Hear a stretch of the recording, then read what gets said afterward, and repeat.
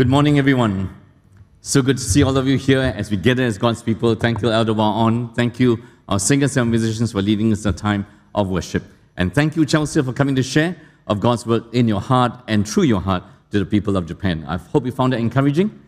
Yep. Let's continue to encourage our sister, give her a big hand, and to keep her in prayers and keep us going in this work. Right. I was very tempted after she shared yesterday and reminded this morning again of how cool the pastor was in his short sleeve red shirt to go back and change my shirt and take off this tie. Which leads us to lots of things that we'll find in the Bible passage in front of us. So how well can we read signs? And the world that we live in is full of signs. So the first slide comes on. How well can we read signs? Just going to ask all those who have a driving license here. Can you put up your hands? All those who have a driving license, hands up. Okay. So when you to qualify to have a driving license, you need to go for your classes, you need to take a test, the highway code here in Singapore, right? And so after you get your license, how many of you obey the highway code? That's quite different, you know? You might learn all the things. So when you see an amber light, is it to prepare you to stop or to accelerate? Most of us, when you see amber light, can I beat this light? Can I beat this light? So it's the same signal, but it's different before you take the test and after you take the test for your license.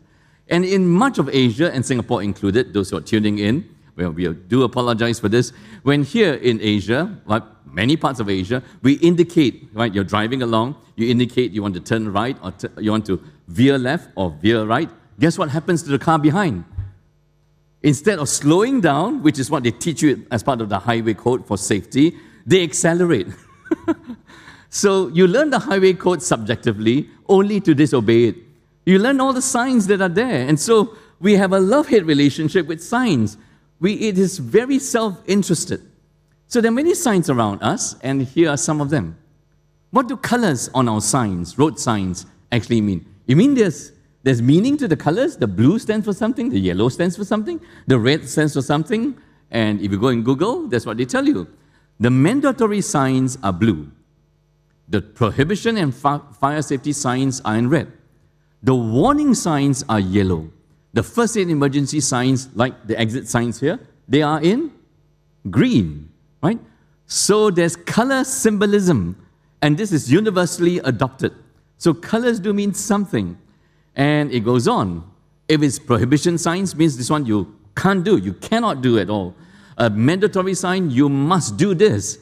A danger sign, you do this, it might kill you, right? A warning sign, this might hurt you or hurt somebody. Emergency information signs, this safety first, and fire signs, fire equipment. And so, my mother lived with me for many years until she passed on at 101. She and my father came from China. They were both illiterate. They never went to school. And so signs in a different culture mean different things.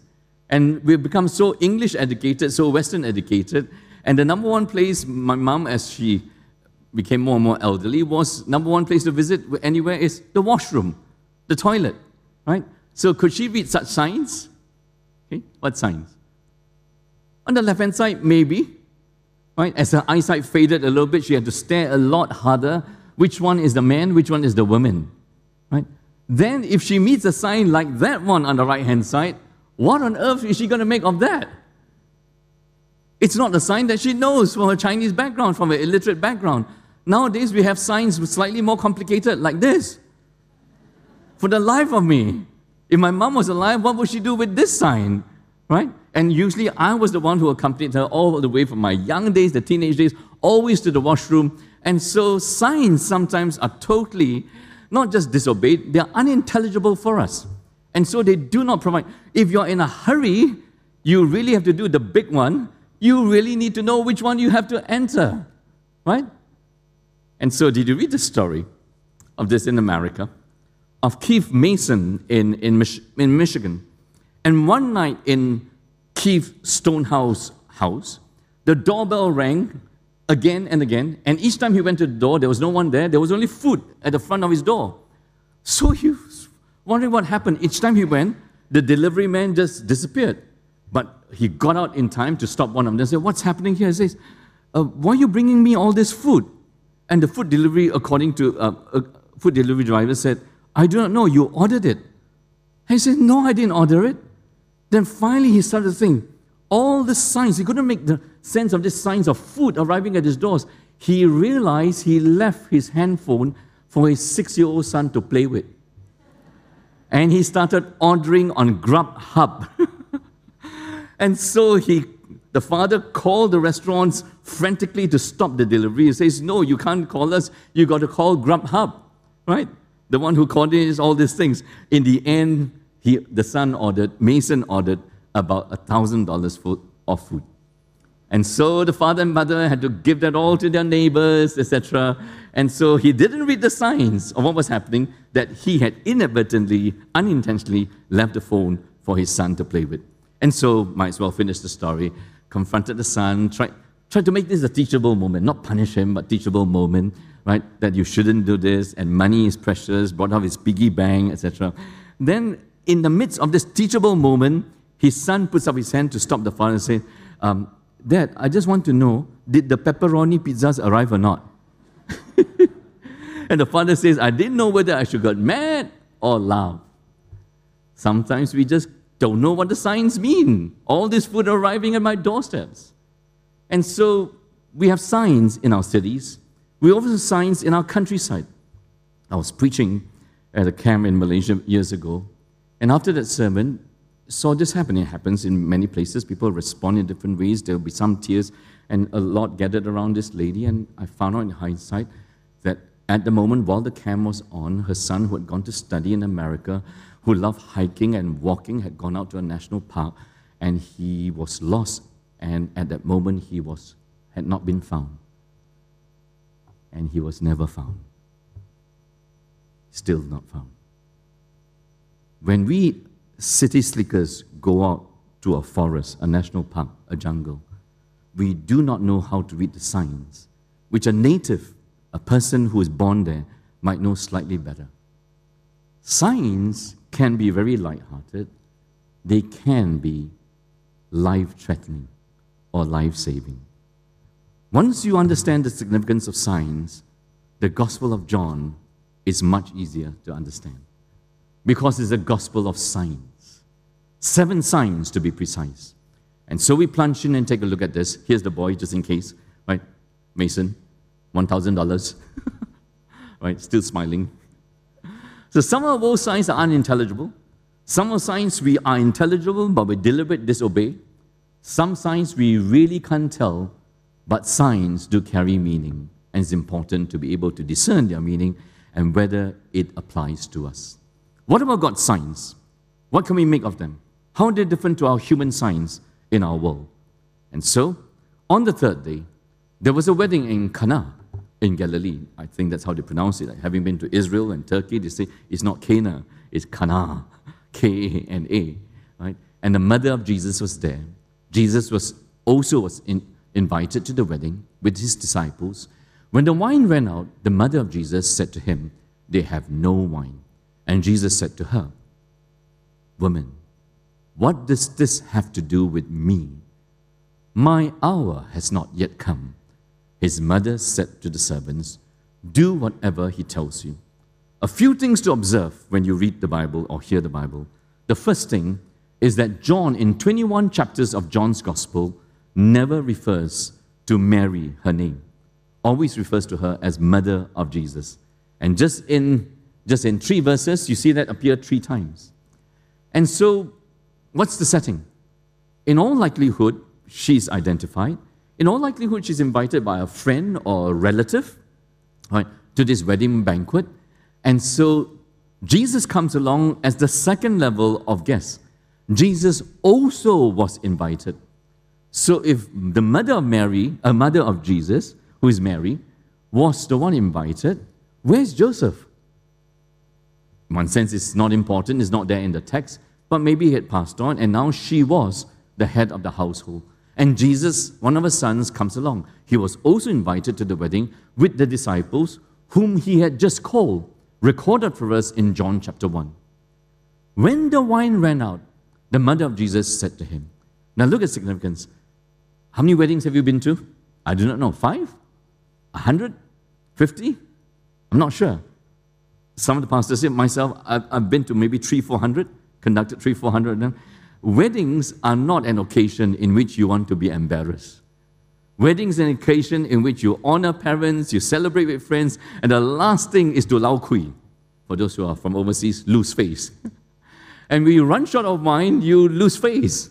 Because in the ancient world, how many types of drinks do we have today? There are all manner of drinks. There is Coca-Cola, there's Pepsi-Cola, there are 2 colas. There's 7-Up, there's Mountain Dew, there is iced lemon tea, there's green tea, there's a whole lot of things in between, right? In the ancient world, there were only 2 beverages, water or wine. And wine, of course, in a special setting. To run short of wine at a wedding feast is an embarrassment. It's a loss of face. And so, who hears about this? It comes up to Mary. So she must be quite important because it could have been spread to the other 50 or 100 guests, but it comes up to her. And then she tells Jesus. And Jesus said to her, "Woman, what does this have to do with me? My hour has not come." So a few things need unpacking before we get the real meaning and then work out the real implications for us. And so, the dating and the location becomes important. This is now, it says, the 3rd day, but it's actually the 7th day from the beginning of John's record. Day 1, John's testimony, John the Baptist, regarding Jesus. Day 2, John encounters the Lord Jesus. Day 3, 2 disciples are called by Jesus. They come to Jesus. That's the first calling. Day 4, Andrew introduces his brother Peter to Jesus. Day 5, most likely location has shifted to Galilee, right? And here, Philip and Nathanael follow Jesus. Day 6 is not explicitly mentioned, but each episode, right? Each episode begins with the next day, the next day, the next day. So when you read chapter 2, on the 3rd day, is the 3rd day from the first day he arrived at Galilee. Can you follow? The wedding at Cana. And so why is 3rd important or 7 important? 7 is a number of perfection in the Bible. 3rd day becomes important in the life of Jesus. Why so? The second part of chapter 2 will unpack it for us. And so it's very simple, this record of Jesus' life. The setting, a wedding feast. The crisis, no wine. The solution, Jesus turns water into wine. And so a few things which puzzle us. And first thing that should puzzle us is this. Why on earth is Jesus slightly rude in calling, seems to be slightly rude, in calling his own mother, woman, right? And one commentator says to understand the whole situation, it could be in a social setting, it's polite distancing from his mother. He doesn't call her, I do not know, among the Israelites, mama, mummy. That would be close and intimate, a term of endearment. But in a social setting, it changes. Polite distance. Why is this important? Could it be important? More important is to hinge on the word hour. He says to her, what does the running short of wine at a wedding, most likely the wedding of your friend or your relative, have to do with me? And then he puts in a word that needs unpacking. My hour, it's not my hour yet. And so the hour refers to something. It's the same crisis. They ran short of wine. Embarrassment, big time for a wedding couple and the wedding family, right? But from a human perspective, this is like a spoiler, a party pooper. It's a loss of face. But no matter what you face in life, you lose your face at a wedding, you lose your face at a job, you lose your face as a social setting. It is a passing crisis. It reaches a climax, and in a few years' time, you will laugh at it. But Jesus is referring his heart and his mind.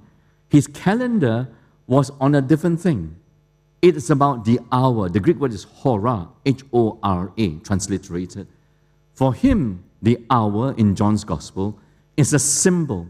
The hour is a symbol of his suffering, climaxing in his sacrificial death for us. And that's the real crisis and the real climax, which his mind and his heart and God's divine timing for him is locked into. That's why it sounds like he's a little bit distant, a little bit abrupt or rude with his mother. He's not. He's saying what does this have to do with me? It's not for the time for me to reveal who I truly am. But out of His grace, He does change the water into wine. And so it all has to do with the introduction that we call the prologue. And the prologue we're introduced to in the beginning was the Word. The Word was with God. The Word was God. And then we'll move on to say that nothing has been created without the Word. All things were created by the Word, through the Word, for the Word. And Paul will echo that in Colossians chapter 1. So the eternal Word that has always been there with God, which turns out to be Jesus, God's Son in the flesh, is the creator Word and soon will become the saving Word. God sends this Word into your world and my world. The Word becomes flesh. So from John 2, the first part of John chapter 2, it's about the creator Word. As much as He was the creator as the pre-existing Word, now that the Word has become flesh, He's creating this right in front of us. Something that only He can do, but we cannot do. What is it you and me can do? You and me are totally capable of turning wine into water. Now, mind you didn't catch that joke, but it's all right. It will take you a while to ponder that. But only Jesus can do the reverse of turning wine, right, water into wine. So He's displaying that He is creator as the incarnate Word. And why is this important? Then it moves on to another word besides hora, hour, that you must understand. Is it the right hour for Him to show this sign? And what do the signs actually point to? The signs slowly reveal that this Jesus, born where? Born in a nowhere place in Jerusalem, in a backwater, right? A totally unknown place. That this Jesus is actually the Christ, the Messiah. And that's what the Jews today still do not believe, that this nobody person from a nobody place is actually the most important person. He is the Christ. And so the signs, they are stunning, they are incomparable, they are unique. And the word that we like to use is awesome. Unique and awesome means is one and only. So you and me must never say this bak chor mee is awesome. There will be other bak chor mees better than this. There's only one person you should use the word for. Unique and awesome belongs to God and belongs to Jesus. And so what are the 7 signs He performs in the gospel? The 7 signs that are stunning, extraordinary, unique, awesome, unrepeatable, incomparable are this. So much wine, 120 gallons. You know what's that? 120 gallons, they say, is about 450 liters. 450 liters is 300 of your big bottles of soft drinks that you buy, because it's 1.5 liters. If you buy wine, it's 700 mils or 750 mils, it's 600 of those bottles. It's not just so much, but it's so superior. And you read the story's account is, hey, in an average wedding, most people by the end of the wedding, in the first part people drink, then by the end of the wedding banquet, they are slightly high already, slightly intoxicated. They don't know whether you're serving them wine or vinegar. Do you know the difference? There is a difference, slightly, right? But this one that Jesus said, the very best wine comes at the end, not the vinegar, the lousy wine comes at the end. It's not just so much, but so superior. In 446, the official son is critically ill, and Jesus heals the son from a distance. Very unlike many of the so-called healers today in some of the churches. They say they are gifted with healing. And almost every disease can be healed. And usually you have to be up close and personal for them to put their hands on you and to push you down and be slain in the spirit. With lots of question mark on whether it's really from God. Is it slain by the spirit or pushed by the healer? I'm not so sure. And so he just pronounces his healing from a distance. The power of His word. The power of His word. So right now in this hall, my word is audible. And my word, in one sense, is it powerful? I'm not sure. Is the word powerful? My word is not powerful. My word, if it explains God's word, is powerful. Okay? Beyond these 4 doors, it's useless. Right? Can you imagine a word that transcends time and space? So I can speak as loudly as I can. Be healed! But it's trapped by 4 doors. It's useless. Jesus' word is not bound by space and time. It doesn't need amplification. It's just the living word of God. He says it and it's done. Can you follow? That's the word become flesh. In 5:1-15, an invalid for 38 years. That means his whole body, the muscles have all weakened. Medical word is atrophied. If you ever have to go for a knee operation or any part of your body, after the operation, your muscles weaken because you can't use that part. You have to go to your physiotherapist to work up the strength. An invalid for 30 years gets up and walks. No need physiotherapy. What on earth do you call that? Stunning, extraordinary, unrepeatable, awesome. 6'5", 5-13. He feeds. So how many people did you feed at the reunion dinners? Those of us who are Chinese. 20 of relatives. So many relatives. Right? 30 relatives, so many. How about trying feeding hundreds or thousands? Jesus just did it. In 6:16, he walks on water. John doesn't record that as a sign, but the commentators include it most likely as a sign. In 9:1-7, sight for the lifelong blind man. In 11:4, it reaches the climax. He raises Lazarus from the dead. Why don't you try it at the cemetery? Why don't you try it at the crematorium? To your friend or your family who passed on, come forth. Father, come forth. Nothing will happen. So how do you read the signs that point to Jesus? It's vitally important. The signs in our world, you can choose to ignore, you can choose to disobey, or plead ignorance or unintelligibility or incomprehensibility. But the signs that come from God, you and I have no right to plead. I do not know what it means. So with the water jars for purification, you need to understand this. In John 2-4, there's a collection of 5 episodes from Jesus' life. Just 5 out of the thousands of episodes in his 3.5 years of public ministry. And John collates them. He says, I picked them up so that you will be able to understand the signs and finally put faith in Jesus. And so the water for purification, the Jews, if they walk in from the dusty roads, etc., if they ever meet a Gentile, they say, I've been contaminated. I'm a Jew. I met a Gentile. I need to wash. So they put their hands into the jars of water to wash before they go in for the feast. The water for purification is not needed anymore because it's replaced by Jesus' cleansing. The corrupt temple will be replaced by Jesus, the true temple, the pure temple.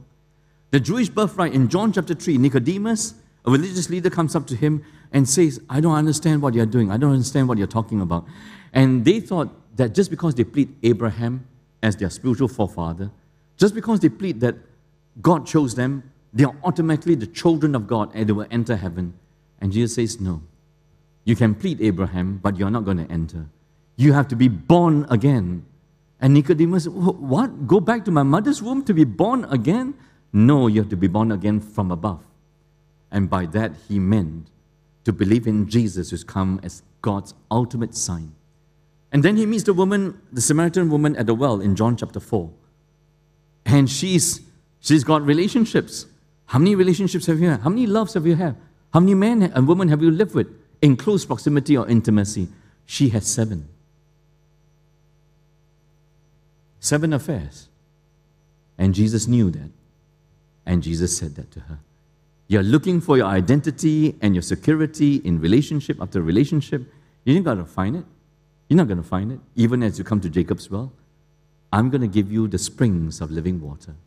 No longer will the Jews worship in Jerusalem and boast about it. No longer will the Samaritans boast at Mount Gerizim. This is the true mountain. They will now worship in spirit and in truth that comes from Jesus.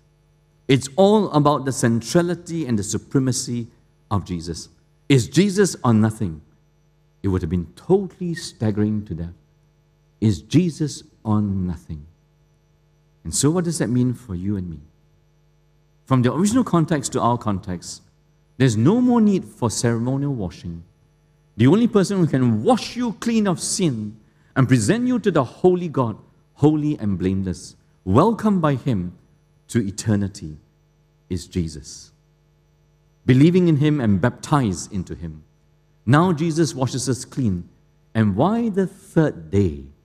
Why does John record this as the third day in Galilee? Because on the third day, he rose again. It's not just that he died, but he rose that finally vindicates us and presents us as the cleansed people of God. And so you're welcome straight. No need to do this cleansing bit. So how many of you would like us to return that wherever you went in any public building, you still have to do your test? Your ART test, your PCR test, you have to do X, Y, Z. You have to go through all those things. How many of you are looking forward to the return to those days? You say, Kam Sia Chu. Thank God. There's no need. I go straight into the building. You know how hard it was? They close everything for one entry point. Why do you think they do that? To make sure you're not infected, that you don't get part of this contagion. There's no longer need to do that. You don't have to wash, you don't have to test. You just believe in Jesus with all your heart and say to Him, only you can cleanse me. And you're welcome straight to the heavenly banquet. It's Sunday, it's about 12:45. You're slightly hungry. What does this have to do with you before I let you go for lunch? You say, it's the same message every week lah. It's Jesus lah, sure one. Sure one. Sure one, it's about Jesus. What can I say? This is my joy and my happiness. If today you had an accident, today you were struck with a heart attack, and I just met one or two after service, right? Will you go to heaven? Whatever you don't sort out, you better jolly well sort that out, you know? Just in case you think you have tomorrow to sort it out. Because today could be my last day. Is that right? Today could be your last day. And what are you going to plead? You wash yourself clean somewhere? How? Who wash you clean?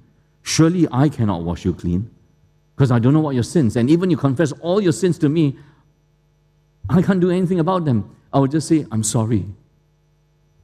It is Jesus alone. Amen? So you make sure that you find your salvation in Christ and Christ alone. This is not a Bible passage you want to hear and say, it's about a wedding lah. Whose wedding lah? It's whether you arrive at heaven, which Jesus displays as a wedding banquet. You're either there seated with Him, enjoying the beauty of this wedding banquet, or you're not invited, and you'll be at a place called hell, where there'll be weeping and gnashing of teeth. No banquets there. Just hell, just pain, just eternal separation from God. So sort it out. The second part of chapter 2, the Passover of the Jews was at hand, and Jesus went up to Jerusalem. In the temple, He found those who were selling oxen and sheep and pigeons and the money changers sitting there. And making a whip of cords, He drove them all out of the temple with the sheep and the oxen. The temple area was huge, and it goes from the outer courts where the Gentiles could enter, then only the Jews could enter, then only the Jewish men could enter, and then the innermost is only the high priest could enter once a year. Because in the Holy of Holies, that's the very presence of the Holy God. Which means sin cannot enter. Sin, you need a sacrificial system to wash you clean, to make atonement for you before you enter. And so if the outer courts are used for selling all these things, it's very convenient for the Jews, but the Gentiles cannot go there to worship. Because the space for the Gentiles to welcome Gentiles has been occupied wrongly. So it's convenient for the Jews, because they come in from all the different parts, and you always need to buy sacrifices. So you need to change the Roman coinage, the Roman currency, into the temple currency, because they will only accept temple currency to buy the sacrifices which you need to buy to enter and worship in the temple. And so the temple area for the Gentiles, the temple for the Jews, had totally lost its meaning. That please be aware, you're walking into the presence of the Holy God. You're walking in the presence of the Holy God. And please know the importance of this, that you need to search your heart and you need to know that God is merciful and gracious and loving towards you. That's why you can enter. And He told those who sold the pigeons, take these things away. Do not make my Father's house a house of trade. his disciples remembered that it was written, "Zeal for your house will consume me." A quotation from Psalm 69, verse 9. So I told you, what was on Jesus' heart? And what was on Jesus' mind? It was the Father's hour. The Father's hour for the world was his death. His agenda was the Father's timetable to fulfill this. And so the important thing to take note is, we have to summarize, Jesus' body now becomes the temple. Right? So the Jews said to him, "What sign do you show us for doing these things?" Jesus answered them, "Destroy this temple, and in 3 days," see the significance of 3, on the 3rd day, he went to Cana. "Now, in 3 days, I will raise it up." Then the Jews said, "It has taken 46 years to build this temple, and you will raise it up again in 3 days?" But he was speaking about the temple of his body.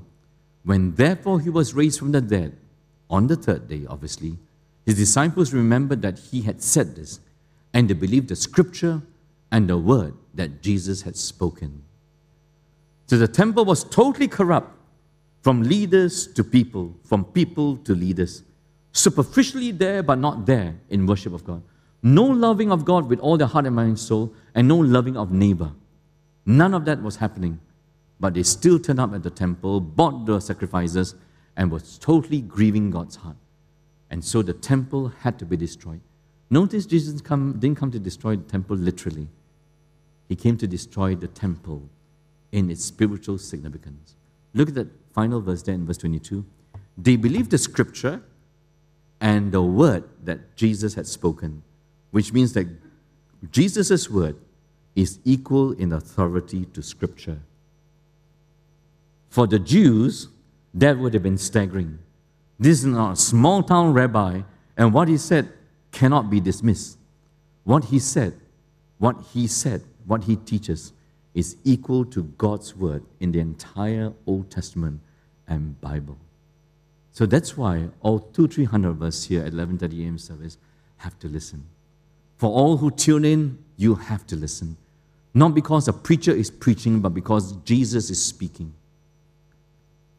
And Jesus' body is now God's temple. The meeting place between the holy God and his holy people is no longer a place, but the person of Jesus. You read the epistle of Hebrews, Jesus is both temple, priest, and sacrifice. All 3 things he fulfills. He's the sacrifice, he's the lamb. He's also the great high priest. He's also the temple of God. Because no one can present us holy and blameless except the Lamb of God who was introduced to us. And so why is this important? And see how it ends. Now when he was in Jerusalem at the Passover feast, and most likely it's an initial visit to Jerusalem, because the other Gospels will record a final visit to Jerusalem where he will again overturn the tables and do this. Many believed. Many believe in his name. Why? Many believe in his name. Can you read it for me? When they saw the signs. So the signs were a pointer to who he was. Small town boy, but big time Messiah, end time Messiah. Please understand that. They saw the signs he was doing. But it should have said, and Jesus, seeing that many believe in him because of the signs, rejoice and praise God. It doesn't say, and Jesus. The connecting word is, but Jesus. But Jesus on his part did not entrust himself to them. Did not entrust himself to them. 5 words actually translates one Greek word, believe. Jesus did not believe in them. And why is it he did not believe in them? Because he knew all people and needed no one to bear testimony about men. What is it Jesus knows about you and me? That he doesn't need another man's testimony. He knows your heart and my heart. For he himself knew what was in the man. So 2 words there, believe, did not entrust, which is believe. The word believe is very important. We showed you that in the prologue. It appears about 98 times in 21 chapters, in different forms. And so it is by believing in Jesus that you and me, in John chapter 3, for God so loved the world that whosoever believes in him shall not perish, but have eternal life. And importantly, what is it? So lessons on science and faith, they are the signs. The signs are to lead them to faith in Jesus. The signs are not an end in itself. So know the difference between signage and destination. How many of you look at a road sign and say, this road sign is beautiful? The road sign is to take you to a destination. You never sit there and eulogize and glorify the road sign. So, the road sign is number 38. Whatever road, I've arrived at this. The destination is your point. The signs were reliable. Their faith was fickle. Why? What stood between their faith? Their faith was self-focused and self-interested.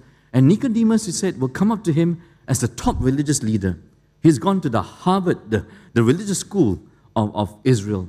He doesn't understand all our practice of Judaism will not get us into heaven. We, being the children of God, will not get us into heaven. No, it won't. You have to be born again. So what stood in his place was his self-sufficiency from religion. Samaritan woman, you can keep chasing after man. You can have one affair after the other. You can keep looking for your identity and your security in love. You will never find it. You will always thirst. You will never find yourself in human love. Don't go looking for love in the wrong people. Go looking for love at the cross in Jesus. And so Jesus has come to bring heart change forever. So for us to see Jesus clearly, you have to see your own heart clearly. Or what might stand in the way of you acknowledging that only He can save me.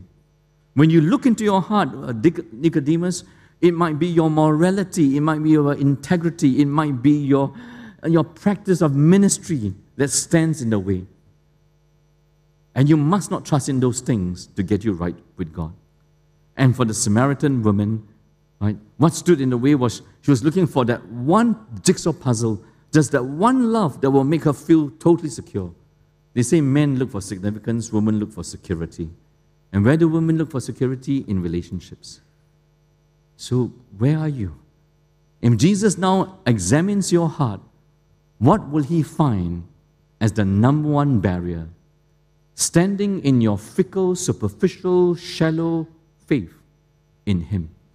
And unless you acknowledge, you confess, you repent, you surrender, you crucify this idol in your life, which is your self-redemption, you will never need Jesus as your Savior and your Lord. So next week is new member services. New member services, we all have the testimonies. And so we have to read them, edit them to make sure the language is okay. So I read one, right? So that's the privilege of pastor. I read first, then you read lah. Jesus is my liberator and my Savior. Because the question is, what does Jesus mean to you now for your testimony? Jesus is my liberator and my Savior. This is why growing up, insecurities and pride rule my life. What ruled his life? Insecurities and pride. Do you think he's alone? I don't think so. Because you are a bundle of insecurities and you're a bundle of pride. I needed acceptance. How many of you need acceptance? All the time you are needing acceptance. Your children need acceptance in school by the peer pressure. You need acceptance. I needed acceptance. I needed excellence. I was an unknowing slave who sought to gain these things at all costs. However, what I found instead was low self-esteem and a depressing emptiness. For a large part of my short life as a young man, my main purpose was to gain acceptance and recognition. Who doesn't want acceptance and recognition? Right? This led me down a path of low self-confidence instead and self-deprecation. I would think to myself, I'm so stupid, I'm so slow, I'm so worthless. Failures and personal inadequacies were unacceptable to me. I seem to be bo-chap like that. But deep in, I really chap. These things really mattered to me. They hindered me from acceptance after all. In hindsight, it was all because of my pride. So, as John Bloom puts it, a writer puts it, he quotes, it's largely due to thinking more highly of myself than I ought to think and wanting others to admire me more than I deserve. My shame comes from my exaggerated, high self-image that exposes my limitations and weaknesses. When I realized the acceptance I wanted would never come from people who mattered most, the desire steadily evolved into excellence. So the more he wanted acceptance, the more he had to be excellent. And he couldn't be excellent, he kept failing. And so this went on until he totally collapsed. From spiritual, mental, emotional exhaustion. Is that you? There's always something in your heart. Always something in your heart of self-redemption. You think you can rescue yourself, you can't. By God's grace, a friend questioned him about his faith. Then a friend brought him to Christ, brought him to ARPC, and then he remembered something. Jesus, my Savior, said, though I'm far worse than I ever thought, it's now my privilege that Jesus is more excellent than I could ever imagine. Something like Pastor Chris said, something along these lines. You're far worse than you ever thought, and Jesus is far better than you ever imagined. And that's the picture that is here for us. Jesus knows you true and true, but he knows us not to condemn us. He knows us to save us. We know John 3:16, but I'm challenging my leaders and my whole church to know John 3:17. You know what John 3:17 is? God sent his Son into the world not to condemn the world, but to save the world through him. Jesus knows you not to condemn you. He knows you to love you. And some of you could sit there feeling so condemned. You're striving between these polarities of one foot wanting acceptance, one foot striving for excellence, but failing miserably and losing yourself in that. Don't stay there forever. Jesus knows that, and Jesus wants to rescue you from that. Right? Thursday night, we had 2 official dinners to go to, so I sent Mona to one and I went to the other, both good gospel connections. She went to focus on the family. Focus on the family. The main ministry is family lah. Focus on the family lah. Right? So it was Minister Shamugan, guest of honor. All races were invited because it was a platform. So Malay Muslims were there, Indian Hindus were there, Chinese Christians were there, Chinese Buddhists were there. Long and short, I said, Mona, can you summarize what was the main takeaway for the night? Every racial group was there. Every racial group said, number one problem we face for, can you fill that in? Number one problem we face across the board. In front of the minister and the panel, pornography. Pornography. You think you can hide that and deal with that by yourself? By pressing erase on your phone and it'll all go well? You think God doesn't know what goes on in your heart? You're trying to escape the harshness of this world by this pleasure that makes you a slave to it. So you could be slave to pride, to a possession, to a pursuit, to excellence. You can be enslaved to a pleasure that numbs you from life. Don't go there. God did send his Son into the world to condemn the world, but to save the world through him. And so for the first time, our whole denomination is going to organize. What? So that you have the right response to Jesus. Jesus deserves, desires, and demands that you give your whole life. You come just as you are. He knows you and he forgives you and he loves you. So how well can we read God's sign? You must say there's only one who can love me and save me. It is Jesus. So we are privileged to organize this for our English Presbytery, the family conference. The family is defined spiritually. It includes singles, it includes married, it includes the elderly, it includes the young, it includes boys and girls and men and women. Come to this. As we as a whole denomination make progress as we cling on to this. Now registration opens for all 16 churches at 2 p.m. We reserve some seats for us. So first come, first serve, right? 2 p.m., sign up for this. And through 3 talks, we're going to unpack God's blueprint, God's good design for us, and then the next day, our good desire for the godly habits, and God's good design that is not just navel-gazing, it's about God not just saving us, but God using us. Unthinkably, he uses us for him. And is that right? So what kind of response do you think Jesus deserves? The kind of response that Chelsea gives. Why should Chelsea go back for a 9th year on the field? Then after 8 years, she can count, who can she count? One person who was converted, one who is helper, and a handful of children responding to it. It's still at 0.5% of converts in this nation of 130 million people. But what sends her back again and again?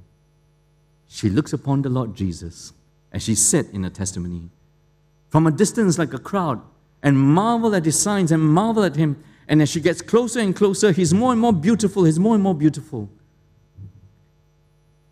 Do you see the signs? And do you see that they point to the Savior of the world? Amen? There is no one else who knows you better. No one else who knows your sinfulness. And no one else who can do something about you. And then after he saves you and me, he uses you and me in all your fickleness, in all your feebleness, to be an instrument of his salvation. That's the gospel, brothers and sisters in Christ. How well can you read God's signs? You read it well when you give the right response of, I'm sorry for my sin, and I believe in Jesus as my Savior and my Lord. Make something of my broken life. That's how you give the right response to him. Amen? Let's stand and pray together. Father, we live in a world of many signs. Sometimes the signs we don't understand, sometimes they are unintelligible. Sometimes there are signs which we plainly understand but plainly disobey. But above all, give us spiritual eyes to see all the signs that point to Jesus as our Savior and our Lord. We thank you in your word that you tell us that you know us. You know what was going on in Nicodemus' life. You knew what's going on in the Samaritan woman's life. And through it all, you are the Word become flesh. You have not come to condemn us. You have come to save us. And so we give our life to you, thanking you that you have come to save us for God's glory. In your mighty name we pray.